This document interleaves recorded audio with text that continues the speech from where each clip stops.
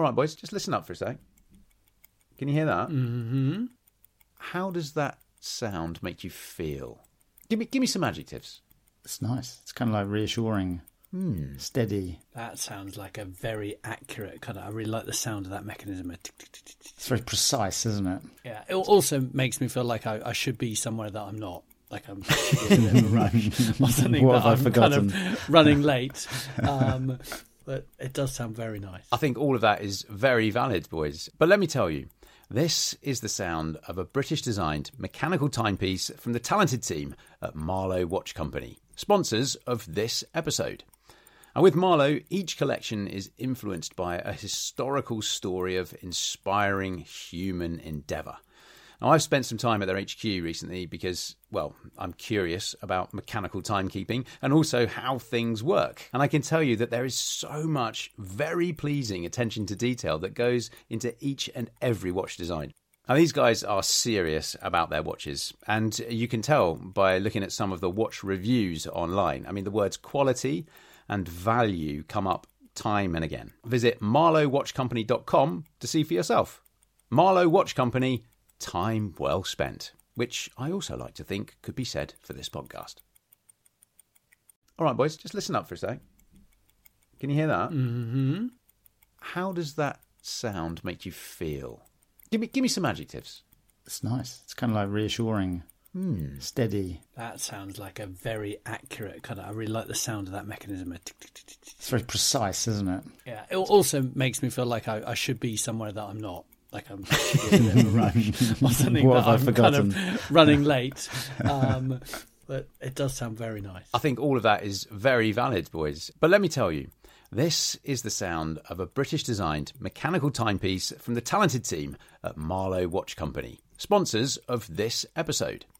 And with Marlowe, each collection is influenced by a historical story of inspiring human endeavour. Now, I've spent some time at their HQ recently because, well, I'm curious about mechanical timekeeping and also how things work. And I can tell you that there is so much very pleasing attention to detail that goes into each and every watch design.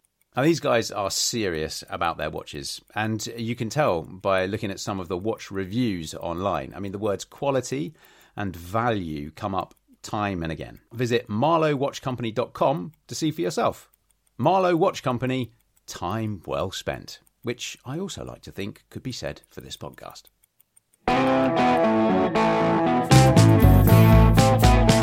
I do remember at school learning about the mean, median and mode, going, well, what's the point in the middle point? If you go to what is the average income of America, if you have a few highly rich people in there, you end up with a situation where nearly everybody is actually below average. So in a situation like that, you're generally better off using the median, but probably you just need to look at the data. This week, we're talking about sneaky averages. The worst is when people do an average of averages. One data set is really big and the other one is really small. That just really messes up the data. When I called it sneaky averages, I just meant that averages often like hide something. They are a little bit sneaky, but I feel like we veered into the people are sneaky territory. Yeah, we absolutely hijacked. Have we reached that cynical age? Hello and welcome to Sketchplanations, the podcast.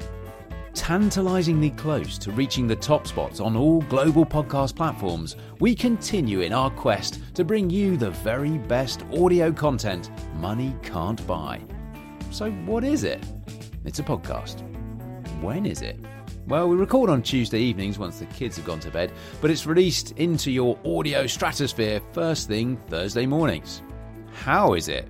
Don't you worry, it's doing just fine. Who is it? I'm glad you asked. I'm Rob Bell. Hello. And joining me to delve into the world of Sketchplanations once again this week is South West London's visionary virtuoso, John O'Hay, and Hertfordshire's favourite headstrong heartthrob. It's Tom Pellerow. Good evening, chaps. Good evening. Good evening. I mean, this won't matter, or actually probably be noticeable to listeners because there won't be a gap between episodes when this goes out. But here we are all together after quite some time, actually. It's been a while. I mean, I guess due to factors, brackets general, We've not recorded a podcast for a little while, and but we've also been away and done some cool stuff in that time. Mostly Tom's been away. Yeah. I was 8 hours ahead last week, which I know you really wanted me to record it, but I'd only been asleep for about 3 hours, so that wasn't going to be possible. I think it would have added a different dynamic to it. It would have been hilarious. Yeah, I might have. Don't wake up. I might have been more awake, actually. I don't know. That was without the kids as well. Tommy, you were away with work, were you? Yeah, I was in Hong Kong and China this time last week. It was 29 degrees. It's boiling. I went over there with a couple of suits, the jackets and all that. It was like, why did I bring any of these things? It was boiling compared to here. Shorts and flip-flops. It's funny, isn't it, saying like the weather in China, but because I bet somewhere in China at the same time it was freezing cold, Yes. probably snowing. Yes. Such a massive country. Yeah. And, John and I have actually been away in the south of France in that time as well. We went and did a swim run race down there. Yeah, it was down there. Well, fully branded up. Jono there. Lovely. It's true. Actually, I don't brand up for many things, but I do like these events, even though they're way too hard. They are hard. Yeah. I always forget every year how difficult it is. Yeah. Jono and I, over the last, I don't know, what should we say, 7 years? Yeah. Something like that. I've done races in the discipline of swim run, which is a series of swims and runs. And every year we really, really look forward to it. And every year when we get there, we train for it. We work quite hard, and it's really nice because there's some other friends of ours who do it as well, and you get to spend all this time in the build up to it. And then you get there, and it's really difficult. What, to call it a swim and a run sounds like quite a leisurely day, but how? Well, it's a number of swims and a number of runs. Yeah, how far are these things? Oh, yeah. It's like 50 kilometres run and 10 kilometres swim, Too or something, long. isn't it? Take It's hours. insane. It takes all day. I'm sure we've talked about swim run before on here. Yeah.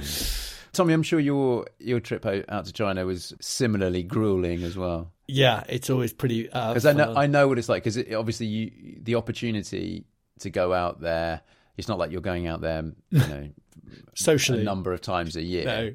So when you do go out there, I know you've got a lot of stuff to get done, a lot of people to see. Yes, first time I've been out for 4 years. Who is it? And the country continues to expand and change enormously. And crazy things like you don't use a credit card to pay for anything in China. Everything is done via WeChat, which is their equivalent of WhatsApp, and you pay via like QR codes that you have on your phone. So if you go with like a credit card or with cash, they're kind of like, oh, what's this? And you don't have to like log in, or you end up letting someone else pay for you the whole time. It's sort of really weird. It's just like being a child again. You're like, oh, sorry, I can't pay for anything. Can you help me? Anyway, we are all back. We've unpacked. The laundry's on. I've just finished watering the houseplants, and there's a stack of mail over there. Oh, it's mostly junk mail. Am I right? But that can wait, because we have serious business to attend to. The whys, hows, and wherefores won't answer themselves, Here's the podcast.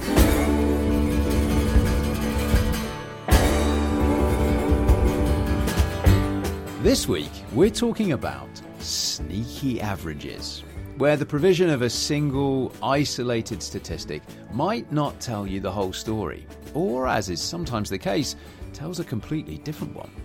The sketch for this episode should be displayed on your screens now, but if not, then you can see it at sketchplanations.com, and I'll include the link to this specific sketch in the podcast description down below. And before we get into it properly, remember you can get in touch with us about your thoughts on sneaky averages, or any of our previous episodes for that matter, by emailing us. Tom, what's the email address? I know it's been a while, but... hello@sketchplanations.com. Thank you. Let's start, as many a lecture, speech, or even previous Sketchplanations the podcast episode have before, by quoting Mark Twain, who wrote, or supposedly once wrote, there are 3 kinds of lies: lies, damned lies, and statistics. Right then, Jono, let's hear about how you came to think up this idea for a sketch. First of all, probably, do you want to talk us through the sketch itself on sneaky averages? Yeah, it's a really simple one, this one, in terms of the sketch. So it's just trying to point out your average may be hiding something, and it's really a visual for a little story/joke that I read, which was about the statistician who drowned after seeing that the average depth of water was 3 feet. And so I thought that, it's just quite a nice illustrative example of some of the pitfalls of averages. And so the sketch is a statistician. Well, he's got a clipboard anyway. He's got a clipboard. Anyway. And he's gently floating down into this trench with a little fish looking on and a big sign saying average depth 3 feet. And of course, there was a lot of shallow water that he perhaps was walking through, and then he suddenly disappeared down a hole. Ankle deep. Exactly. Shallow water. And so that's what the sketch is. It's called Sneaky Averages, and it's trying to point out that your average may be hiding something. Indeed. And when you had this in mind, were you thinking specifically about averages or kind of misleading statistics more generally? So I was thinking about averages. There were a couple of things that came together for this one. The first one is, and I picked it out, was I read this. I bought this fun, really old book. Sort of really old book called How to Lie with Statistics. Nice. Which is it's kind of a fun title, but basically the whole book is all the ways that it's the other way around. Really, statistics lie to you, or you can be misled by statistics, which of course you could use if you wanted to lie with them. And it has a chapter which I read a while before about the well-chosen average. And it talks about how averages can be very misleading in some contexts. And then much later I came across that little story about the statistician who drowned after seeing the average depth was 3 feet, and then I was like, maybe that's a way to illustrate it in a visual. So that's how I came across it. And because I read that chapter about averages, the well-chosen average, I was thinking about averages. Obviously, there's many, many ways. And actually, I've got a few other sketches about different ways that charts and statistics can mislead you. But this was also because I think I come up to the issues with averages actually in my everyday life and in my day job. And so I had been thinking about it a fair bit. So that's why nice to point out. I think we are subjected to averages coming at us from many different angles in our everyday life, in the news, in advertising, especially politics, and even science. Sometimes, scientific papers that you might read themselves or summaries of in the news. Tommy, what's your view on this? Having just seen you pop something in your mouth. I'm eating chocolate. Come on. I thought we talked about this before. I was expecting you to chat for a bit longer. Okay, so one area that I see it a lot, one area where I see it might not be averages. Tommy, that wasn't a cue to eat more. He's going again. I've created a link because on average, you're on a podcast, It's in my milk, in my dairy milk, there's a glass and a half of milk in every bar, but there's definitely not a glass and a half in that little bar there.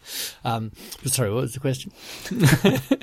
Well, I was going to say one area where you see statistics used in advertising a lot is in the beauty industry. And so a lot of the time you do see, I don't know, in shampoo or beauty product adverts, that it tells you about the product benefits and the results of people using them, and followed up with phrases like 78% of customers agree. And then in the corner of the screen, in like a lightly coloured text on a white background, it states that those results were from, I don't know, 76 out of 98 women surveyed. Typically, you might see something like that. Yeah. So, are you aware of using averages? Is it something you've come across in your line of work with your products and how you market those? Yes, on lots of different levels of it. Obviously, I'm an engineer, so I do love statistics and numbers and data, and have been fortunate enough to have quite a lot of training in it and how to spot for things that can go wrong. I do find that a huge amount of advertising, marketing, digital marketing is all about numbers, Jono. I'm sure you have this as well. You're talking to your agency and their number of click-throughs and the click-through rate and the percentage click-through rate and the cost per click-through rate and blah, blah, blah. And often they sort of average all that together to sort of say, this campaign this week, you've spent X amount and this is how good we are, sort of thing. And you then have to start drilling into that information to find out. Often they have been very good in some things and it hasn't been so good in others. And so that kind of danger of averaging out information can be the worst is when people do an average of averages. They take an average of this data set and an average of this data set and then take an average of the two. And if one data set is really big and the other one is really small, say, that just really messes up the data. So I do remember at school learning about the mean, median and mode, going, well, what's the point in the middle point, like the median? But actually that's quite a useful one. We use that quite a lot when we're surveying people to find out their view. Is it worth quickly just explaining the difference between those three? Yes, John. Yeah, did you come across it? I actually have a very old sketch called Measures of Central Tendency, which goes through the difference between mean, median and mode. And they're all different types of averages, essentially. But the one we normally talk about when it's average is the mean value, which is the one we're most familiar with, where you just add them all up and you divide by the number of items. So that's the most common. But the median value is like if you put all of the numbers and in a list and ranked them rank order, you take the middle one of the list. And then the mode is if you lined up all the numbers and you said, okay, well, which one comes up the most? So they're all different types of measures that you can use. And actually, one of the things he talks about in the book that I read is that when someone says average, you might assume that they mean the mean, but they might not. They might be talking about the median, and you don't know. Absolutely. And I think in a general lexicon, the word average has come to mean like the normal, like the norm, which it can be, but it doesn't necessarily mean that. Yeah, there was I don't know if you came across this at the risk of using up all my sketches in one podcast. There was one. Did you come across the one wealth inequality in America? Another very old one, and it was from a video talking about wealth inequality and income. So a lot of things. A mean is quite a good measure. So, for example, if you said what is the average height of people in a country? Yeah. People tend to be on like a normal distribution, and so you don't tend to have like massive outliers of that. Some people are going to be generally somewhere between 5 foot and 6 foot something. Let's say. Because when you use a mean average, those outliers can be quite distorted. Yeah. Well, yeah. If you've got a few that are particularly small or a few that are particularly big, that can skew. And so that's why I was saying, so generally speaking, something like a height, you don't have that. But the wealth inequality one is something where actually you have enormous inequalities. And actually you think about it, you go, okay, well, like obviously some people are really don't have very little money living on the street. A lot of people are somewhere in the middle, and then there are some rich people. And then you go, well, the rich people are really quite a lot richer. So it's probably quite a big spike at the end. And then actually, if you were to chart it out, the rich people are like, literally off the charts rich, like way off the top. And so you actually have you have this strange situation if you go to like what is the average income of America. It's or a neighborhood or something like that. If you have a few highly rich people in there, you end up with a situation where nearly everybody is actually below average. Yeah, which is very strange. And so in a situation like that where you have really big outliers, you're generally better off using the median, because you'd end up with something which is a bit more representative of the population. But probably you just need to look at the data, like you said, Tom, with your campaigns, and go, okay, well, that's the average, but let's have a look at it. Yeah. Let's drill down on it. And I get accused a bit of being all about the detail and looking into stuff. And we're supposed to be saying, as a managing director and CEO of a company, we should be looking at high level of and just looking at the summaries of stuff. And I'm like, well, yeah, but actually, if we drill down in it, we often find that campaign that looked bad was only bad because there was one outlier that was really bad. and the rest of it was doing quite well. So if we turn that outlier off, actually the campaign looks really quite nice, whereas other campaigns can look really good, but they're not really good until you get into the detail. But Jono, on your point about average sort of or inequality in America, I think the junior doctors, when they were on strike, there was quite a lot of there were certain statements saying, oh, you know, these junior doctors, they get paid a fortune. The average salary of junior doctors is, and it was because there were some quite high outliers because of specialisation that they get paid a lot. So they sort of drag the whole average up, whereas actually the median or the mode, what a typical junior doctor might get is actually much, much lower, especially when you factor in their overtime and the sort of sociability of their hours. It's a very different story. And so the government who was saying that the strikers didn't deserve this extra, they were using one average, and the doctors or the people representing the doctors were using a very different average. Like, how can this be that your averages are so different? And it's damn lies and statistics. Well, no, I mean, it's spot on, and that's why it's called like the well-chosen average, because often you might choose the reference point that works well for you, and I think that happens a lot in politics. Let's say, you know, you choose a data point to support your argument, and it's not necessarily that people have got them wrong and not deliberately lying. They've just chosen a different way to represent the data that supports your point better. And so basically, like, this whole book is, don't take data at face value. Go, okay, well, where did it come from? How did you measure it? Yeah. What does it all look like? You know, what were the people who were showing me this data? What do they care about? What have they got to lose or win by it? Yeah. So and I guess when you're looking at data, there are three phases involved in getting to that end result where you've got a piece of data or a statistic to present. So collecting the data. So how are you collecting it? Who are you choosing? How many are you choosing? There's how you process that data. So what are the maths that you're going to do on it? And then how you're going to present those results. They're the three different facets of producing and I guess publishing statistics. And if you know what you're doing, you could use the same data set and come up with completely different arguments.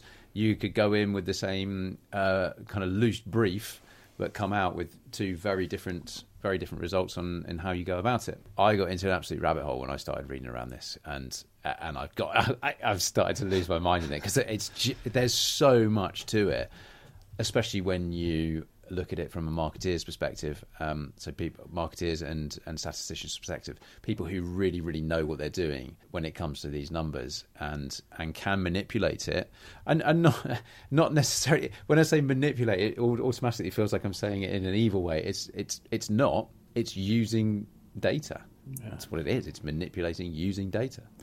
I think a tricky thing is that you're not often in a position to know all of those pieces about the data you talked about. Like you know, all you get is a statistic, and you're not really in a position to judge it in most cases. And that was true in science a lot as well. You know, you get the results would be reported in papers, and there's a movement now generally to like include the original source data of your experiment as well, to allow other people to look at the data and check that it was done right, or maybe they could look at it a different way and see how you did it, as opposed to just publishing the result. But if you just get a number in a newspaper, you don't really know, and you know. Which is why I think all scientific data and papers should be presented in a pre-GCSE science experiment way. Title, aim, apparatus, hypothesis, method. Results, raw results. Conclusion. What was it where you manipulate results? Analysis, conclusions. Yeah. There you go. That way you do have the full story. There you go. That's my pitch. Good memories. Great time. The hypothesis was always quite so fun, excited, wasn't it? It's like, hypothesis. Let's just make something up here. This is what we're trying to achieve. Brilliant. Well, there's I mention in the description for this sketch I did a statistics course in the psychology department at UC Berkeley by this professor called Sheldon Zedek, which is an awesome cool name. Yeah. And he had a few things. So one of the things that he said, which I put in this article, which I really stuck with me, which was spend time with your data. And because that's when you notice that things are outliers. You haven't just sort of summed it up and said, okay, I've got all my data, I put it in the spreadsheet, I pressed the analysis, and this was the result. Is actually, you might have missed a ton of stuff unless you spent time with it. And the other thing that he really cemented in me was this, what he called planned comparisons, because there's a great XKCD cartoon about it. There's a really interesting thing when you're doing an experiment, is that if you collect a lot of data and you look at it and you go, okay, well, I've got all of these people, I've got all these facets of the people, I've got all the things that they did in the experiment, and I've got all the outcomes. And if you look at enough combinations of things, there's a very good chance that some of these will correlate quite strongly, and you'll be able to go, oh, well, as long as you're male and over 40, if you do this and eat greens, then you're going to live longer, right? That's because you looked at 50 combinations, and it's like every time you look at a new combination for a new correlation, you have to put your threshold higher. Your threshold for what? Your threshold for whether or not it's chance. Sorry. Sure. Okay. So like it could just be random in this particular sample. But what you need to do is you need to say, before you do your experiment, this is what I think is going to happen, and when I get the result, I'm going to look at this combination, because every time you come in and look at the combination, you've got just essentially some dice rolling going on. Bit, yeah. And if you look at enough of them, you might find something. The XKCD cartoon he's like, I think it's to do with jelly beans, and it's, to do jelly beans, reduce your blood pressure or something like that. And he's like, red jelly beans don't reduce your blood pressure, green jelly beans don't reduce blood pressure. And eventually he finds one of them which had some random chance correlation that helps you out. And so it's a really strange facet of data that the more times you look at it, you have to take that into account. So when you talk about the hypotheses thing, that was one of the things that I remember Sheldon said it taught me as well. Planned comparisons, should you be doing some analyses of your own. So, because isn't there a kind of phrase for statistics in that correlation does not imply causation? Absolutely. That's the old. Depends how you. That's the old shock tax and ice cream sales. There you go. Okay. There's a massive correlation between ice cream sales and shock attacks in most countries, obviously, because shock attacks happen in the summer when people are eating ice creams. Yeah. There's a fantastic... Obviously, sorry, when I say most countries, I exclude the UK. We don't get a lot of shock attacks, luckily. There's a fantastic graph I saw preparing for this chat tonight that pits the age of Miss America over a 10-year period against the number of annual murders in the US by steam, hot liquids and hot vapours. And the two lines follow each other on this graph over this 10-year period almost perfectly. Wow. So you're thinking, wow, look at those. The age of Miss America and the number of annual murders by steam, hot liquids and hot vapours. Obviously, there is no causation between these two. There is no correlation of these two items. I wonder how long it took the researchers to find two that match. It must have just been there for days. I don't know where you found that, but there's a site which collects those. Amazing. Oh, is it really? Yeah. This was on a blog. Oh yeah, no, it's brilliant. It's got all sorts of just ridiculous things that correlate with each other, but obviously have nothing to do with each other. Oh, that's fantastic. I wonder if I can find that and include that link for that website. Yeah, I forget the name at the moment, but it's a brilliant collection. Quick interjection from me. I've looked it up, and that website is called Spurious Correlations, and it's well worth a look. I'll include a link in the description down below. Right, back to you guys. But then this brings us on to graphics that represent statistics as well, I think, because you can use graphics in a kind of cheeky way to get a point across, especially bar graphs. Yeah, there's tons you can do with that. Should you wish, you could have a search on the Sketchplanation site for ways that you can lie with charts and graphs, because there was some really nice book and work by Edward Tufte about the visual display of quantitative information, and he goes to town on examples like those and chart junk where people have embellished charts with all sorts of random things. There's some examples in this book of that sort of thing as well. There's the one that I see perhaps the most, which really bugs me, is a bit like that. They do something where, for example, you take the price of oil and you make it. You use a column chart, but instead of a column, you do a barrel, right? Because it's a oil. So you say it's $46 per barrel, let's say, and then you say it's $56 per barrel, and you just scale up the barrel up to a height of 56. And of course, what you did there is the heights are the change in the price of oil. Yeah. But a barrel which is up that big is now holding like 50 times as much oil as the previous one. And so its height and its width and its depth all increase to that same exactly amount. Yeah, so you've massively accelerated things. So things like that where you use volume instead of area to compare things and stuff. And like that example where you haven't put the zero on the chart, you've started it halfway. So if you want something to, I mean, here's like, if you want something to look like a big change, you just start at 200, and you say go between 200 and 210, and then it's like a really exciting graph. Otherwise, it looks completely stable. Another one I found is if you're putting a chart on a PowerPoint slide or Google slide, let's say, and you want it to look like it's going up more, just make the chart narrower, and then it goes up more in a shorter space. Yes. Whereas if your chart is not going up steep enough, because that's probably because you put your chart really wide on the page. You just print it really narrow. That's good. That's good. I've got a board meeting with Lord Sugar in a couple of weeks. Yeah, I'll make sure I. Can I give you another trick, Tommy? Another trick for sales. Yeah. Cumulative sales. Yeah.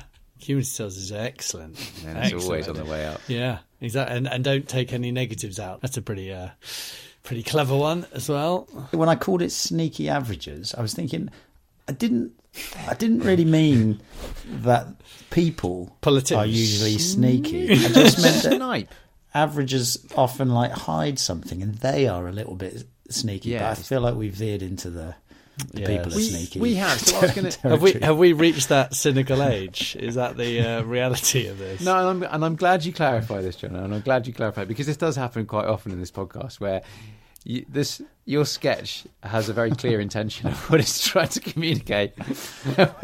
And Rob finds the darker side of it. Yeah, we absolutely hijack it and take it on a journey that it doesn't deserve to go on. I think intuitively, all of us have quite a lot of practice thinking about this in some ways. When, like, if you're taking into account reviews, and reviews is something where we're presented with data all the time. Something got 4.5 out of 5, or this one's 5, and there's a number of reviews. And then I always think reviews are one where it's so, like you said about where did it come from and how did you prepare it and how did you publish it, really affect those things, because reviews are extremely, and this is what happens in our work quite a lot, which is bimodal, I think. And so you end up with like loads of reviews of products where you either put a 1 or you put a 4 or a 5.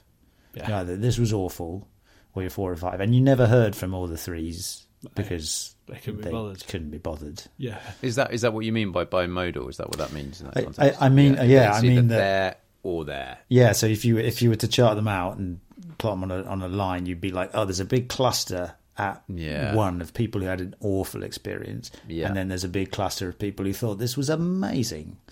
And very often there's nothing in between. The 2s and 3s.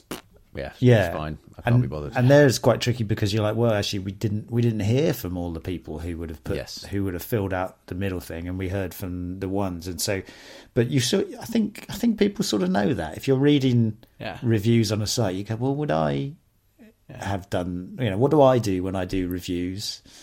And maybe I'll read a few reviews. Do I agree with the 1-star? Okay, I'm cool if that's what the 1-star review is, because I don't think that person's worth listening to, or something like that. Or maybe it was just a bad day. It's like the people who review a product on Amazon and they say this was excellent, arrived very quickly. And I'm like, that's not a review. Amazon have been doing that for decades. Like, let's talk about the product here. 5-star.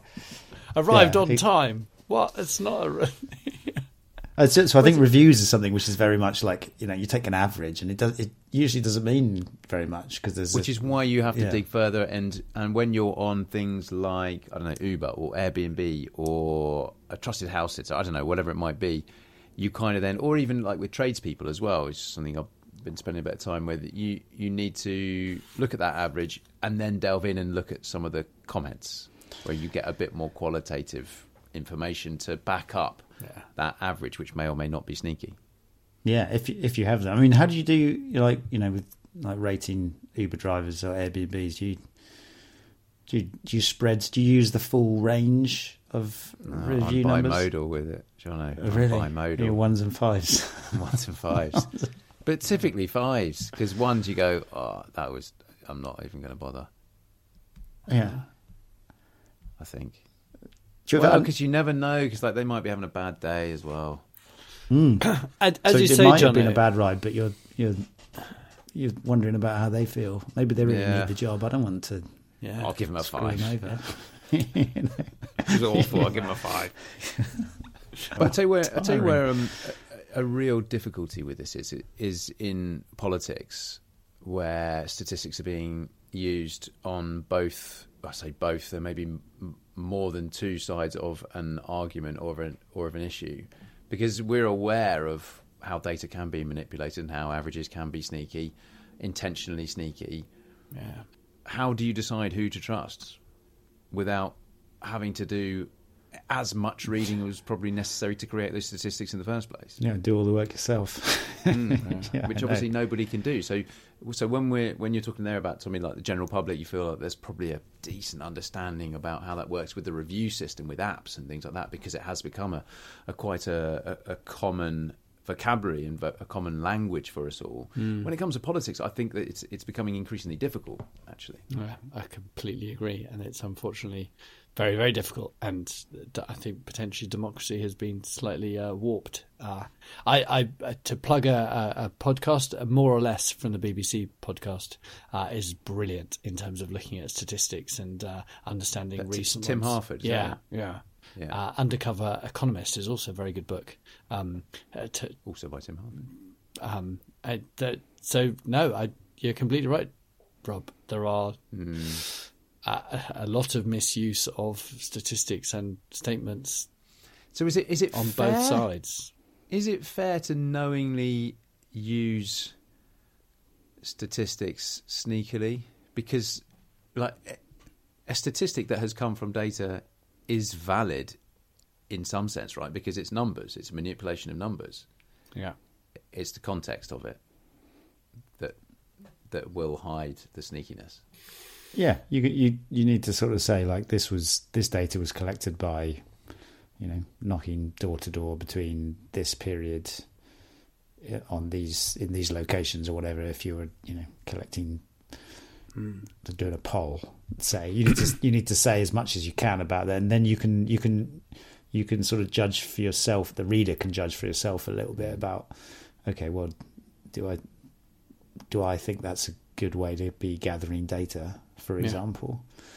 And you know what, with advertising, you've got things like the Advertising Standards Agency, who are there to receive complaints and to look further into claims. There's some great. I mean, the 8 out of 10 cats prefer whiskers is a classic example of that.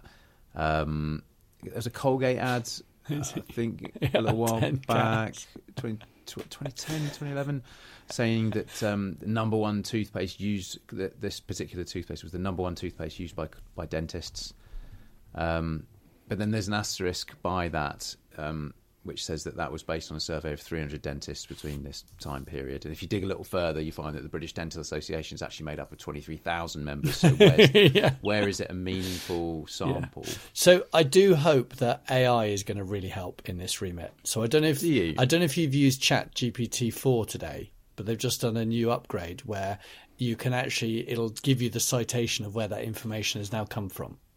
So if you say, well, something ridiculous like which is the most preferred cat food, it will probably say it'll give you that citation of where that Whiskers quote came from, and then you can look at the data yourself and blah blah. And I hope that AI is going to become much smarter, that when you read a statistic or whatever, you can ask your AI, where did that come from? Give me a bit more data about it.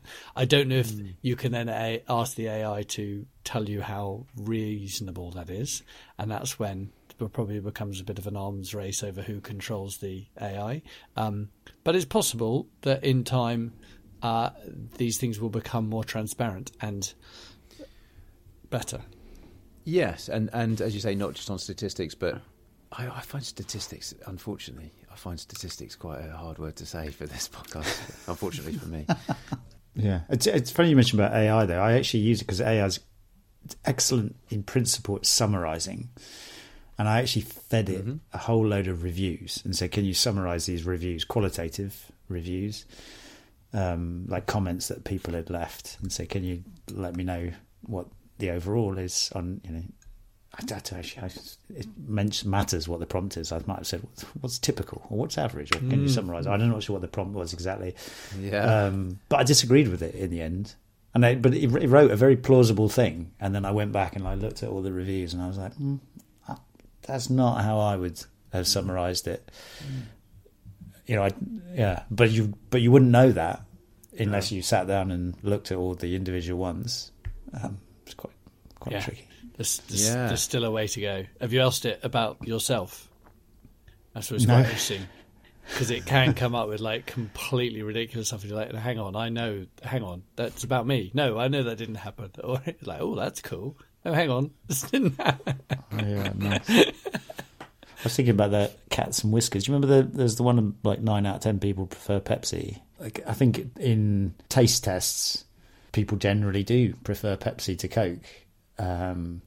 What I heard, and I don't know if it's true, is that usually because Pepsi is a little bit sweeter, you prefer it on the first taste. But if you were to drink a whole can of it, you might prefer Coke, with something slightly less sweeter.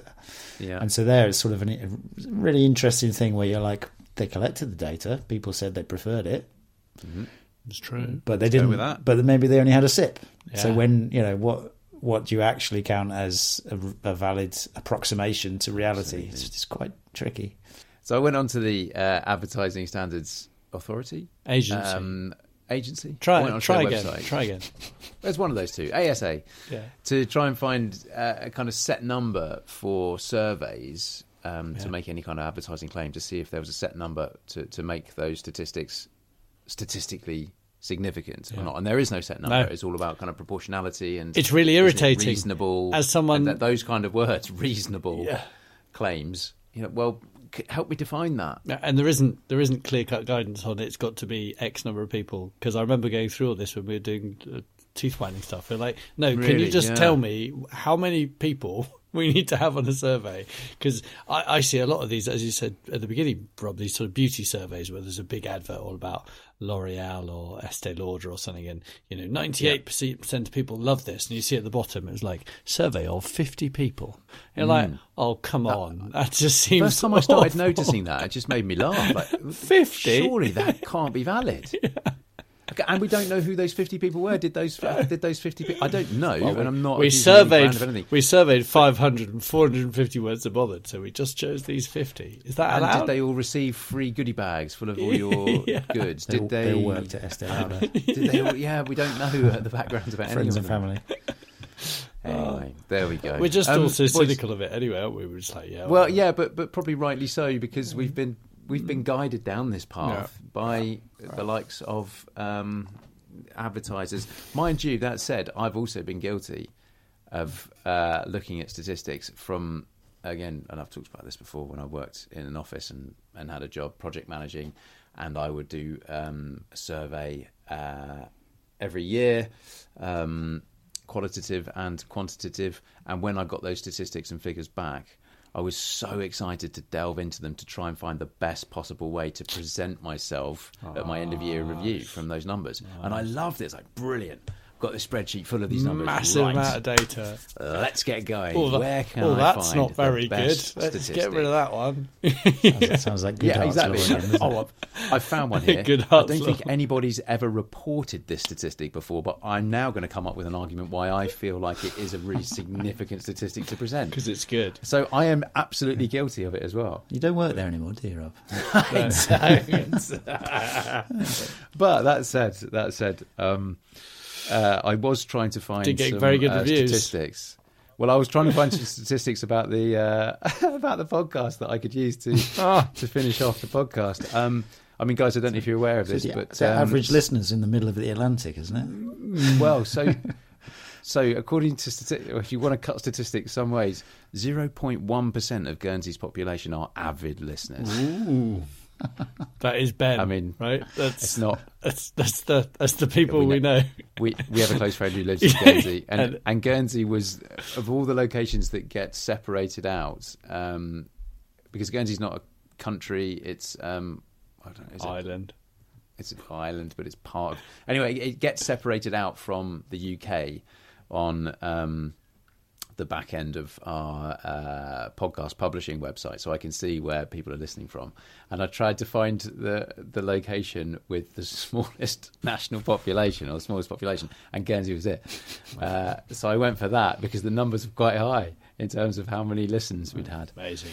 But 0.1%, it still isn't that big, right? But I was no way near going to go. Probably wouldn't just pick it out for your annual report. Yeah. No, but if you went UK, where the majority of our listeners are, and put that against the whatever it's 70,000, that didn't come out any better. But also, did you know that? So this was my highest percentage. I don't know if you're aware of this, guys, but Sketchplanations, the podcast, has a listener to production team ratio of over 2,300%. Ooh. So there you go. Excellent. That's a good one. How's that changed from last episode? Boys, any other business on sneaky averages? I was trying to think of. It was funny that you asked Tom what the weather was like in China, and you like I was thinking asking the weather in China is exactly is kind of like a sneaky average kind of It is, question. yeah. As you say, like if you're on top of Mount Everest, it's pretty chilly. Where Tom was, it was 29. I was thinking the Marianas Trench is like, if you say the average depth of a stretch of ocean. That's kind of what I drew in my sketch. I was trying to think also, like if you said like what's the average flood depth of an area where you were buying like a house or something. We don't really care about the average in that case. But, yeah, very true. Okay. What happens at number 77? Yeah, the maximum's probably more relevant in those kind of scenarios. For a number of years, along with a group of probably about 6 or 7 people, I went and ran some of the world's biggest marathons. So some of the big cities like New York, Chicago, London, Berlin. And I remembered this earlier. After some of them, and I remember that in Berlin, like a couple of weeks after, I'd put together a presentation deck, a slide deck, and send it out to everybody. And everybody had their own page. And I would have found their overall result, the result for where they came for their gender, the result for where they came for their gender in that age group, and I'd always find some way of making everybody number one in a particular category. So just keep cutting it. And I think for one of our friends, I came up with for bearded Belgians who are dads over the age of 40, he was number one. Nice. That's brilliant. It's like, I think one of our friends is like the fastest London marathon dressed as a 3D cartoon character. Yeah. Yes, and that is a genuine Guinness Book of World Records, right? Yeah. Which is very impressive. But I suppose there's a lot of different things you could could have records for. Hats off to you, Jez, or 3D robot head off to you, Jez. Yes. There we go. Well, to close out this episode, instead of quoting some more useless and highly manipulated Sketchplanations, the podcast statistics, I thought I'd use another supposed Mark Twain quote as Tommy necks back another bit of dairy milk. That facts are stubborn things, but statistics are pliable. Thank you all very much for listening. You can email us your thoughts and your stories about sneaky averages to hello@sketchplanations.com. You're disgusting, Tom. We'll be going through last week's correspondence in just a sec, and there'll be another episode ready and waiting for you next week. But for now, again, thanks for listening. Go well, stay well. Goodbye. Good night. Nom, nom, nom. Nom, nom, nom. All right, let's delve into this week's postbag, and we're going to start with a message from Richard on Instagram. So this is in reference to our episode on groupthink last week. And in that, we talked about the play and the film 12 Angry Men. So Richard says, 12 Angry Men is a great example of how one person, through force of personality, can use a variety of approaches, to make a group of people question a communal belief. Absolutely, Richard. That is exactly it. But he goes on to say there's also a great book called Leadership Secrets of Attila the Hun, right? Which apparently illustrates how to lead through pure force of will and character. Richard goes on, it's sometimes used by bosses, especially in regards to imposing their will by targeting the member of staff they feel would be the loudest dissenting voice on a contentious decision that they want to push through. He says it's a fascinating read with plenty of modern day applications. Can you imagine that? A leadership book on the leadership style of Attila the Hun. Tommy, how would that go down? How would that go down in your company if you suddenly came in and put down the leadership philosophies of Attila the Hun for everyone to follow? Maybe if I weighed 1,000 kilos, like I'm sure he did, that might work out better for me. But as I'm quite small, that would be awful. And actually, having been with Lord Sugar today, if I tried to do that approach in board meetings with him, that would also end very, very badly. I don't know. I think we need to read the book now. I'm quite intrigued. It reminds me, I was re-listening to the discussion we had about clickbait headlines, and I was like, that's quite a good one, isn't it? Yeah. The leadership secrets of Attila the Hun. I'm like, what are the leadership secrets of Attila the Hun? I wonder if there are some like positive things to take out as well as some questionable leadership values. I mean, I don't think somebody would have written a book on it if it was all about overwhelming your opposition with arrows and riding them down on horseback. Yeah, I think there's something in it. That wasn't necessarily what I was suggesting for Tommy's boardroom. You know what? And after our discussion, I thought about that film, and I was like, wow, it's crazy that it didn't come. 12 Angry Men.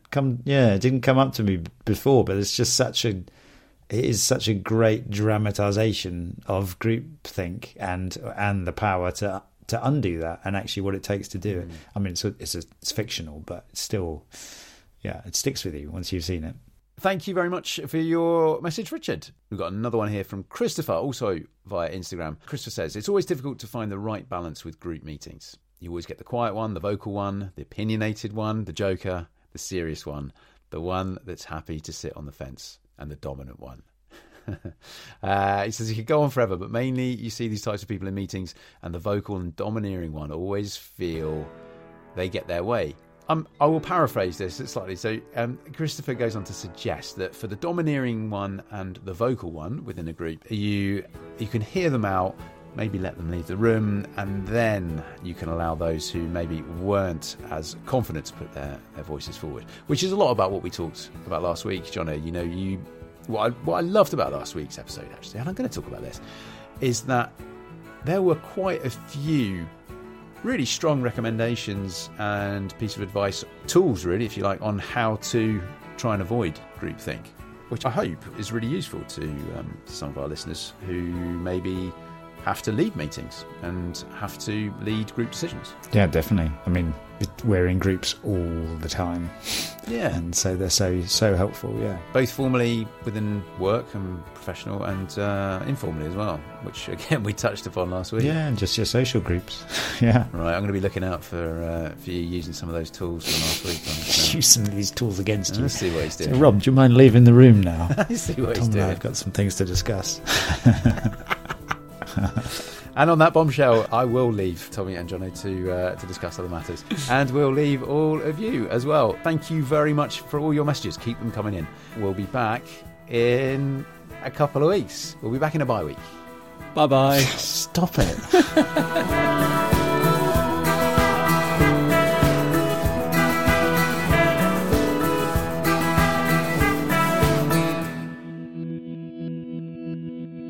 music on this podcast is sourced from the very talented Frank Cinelli.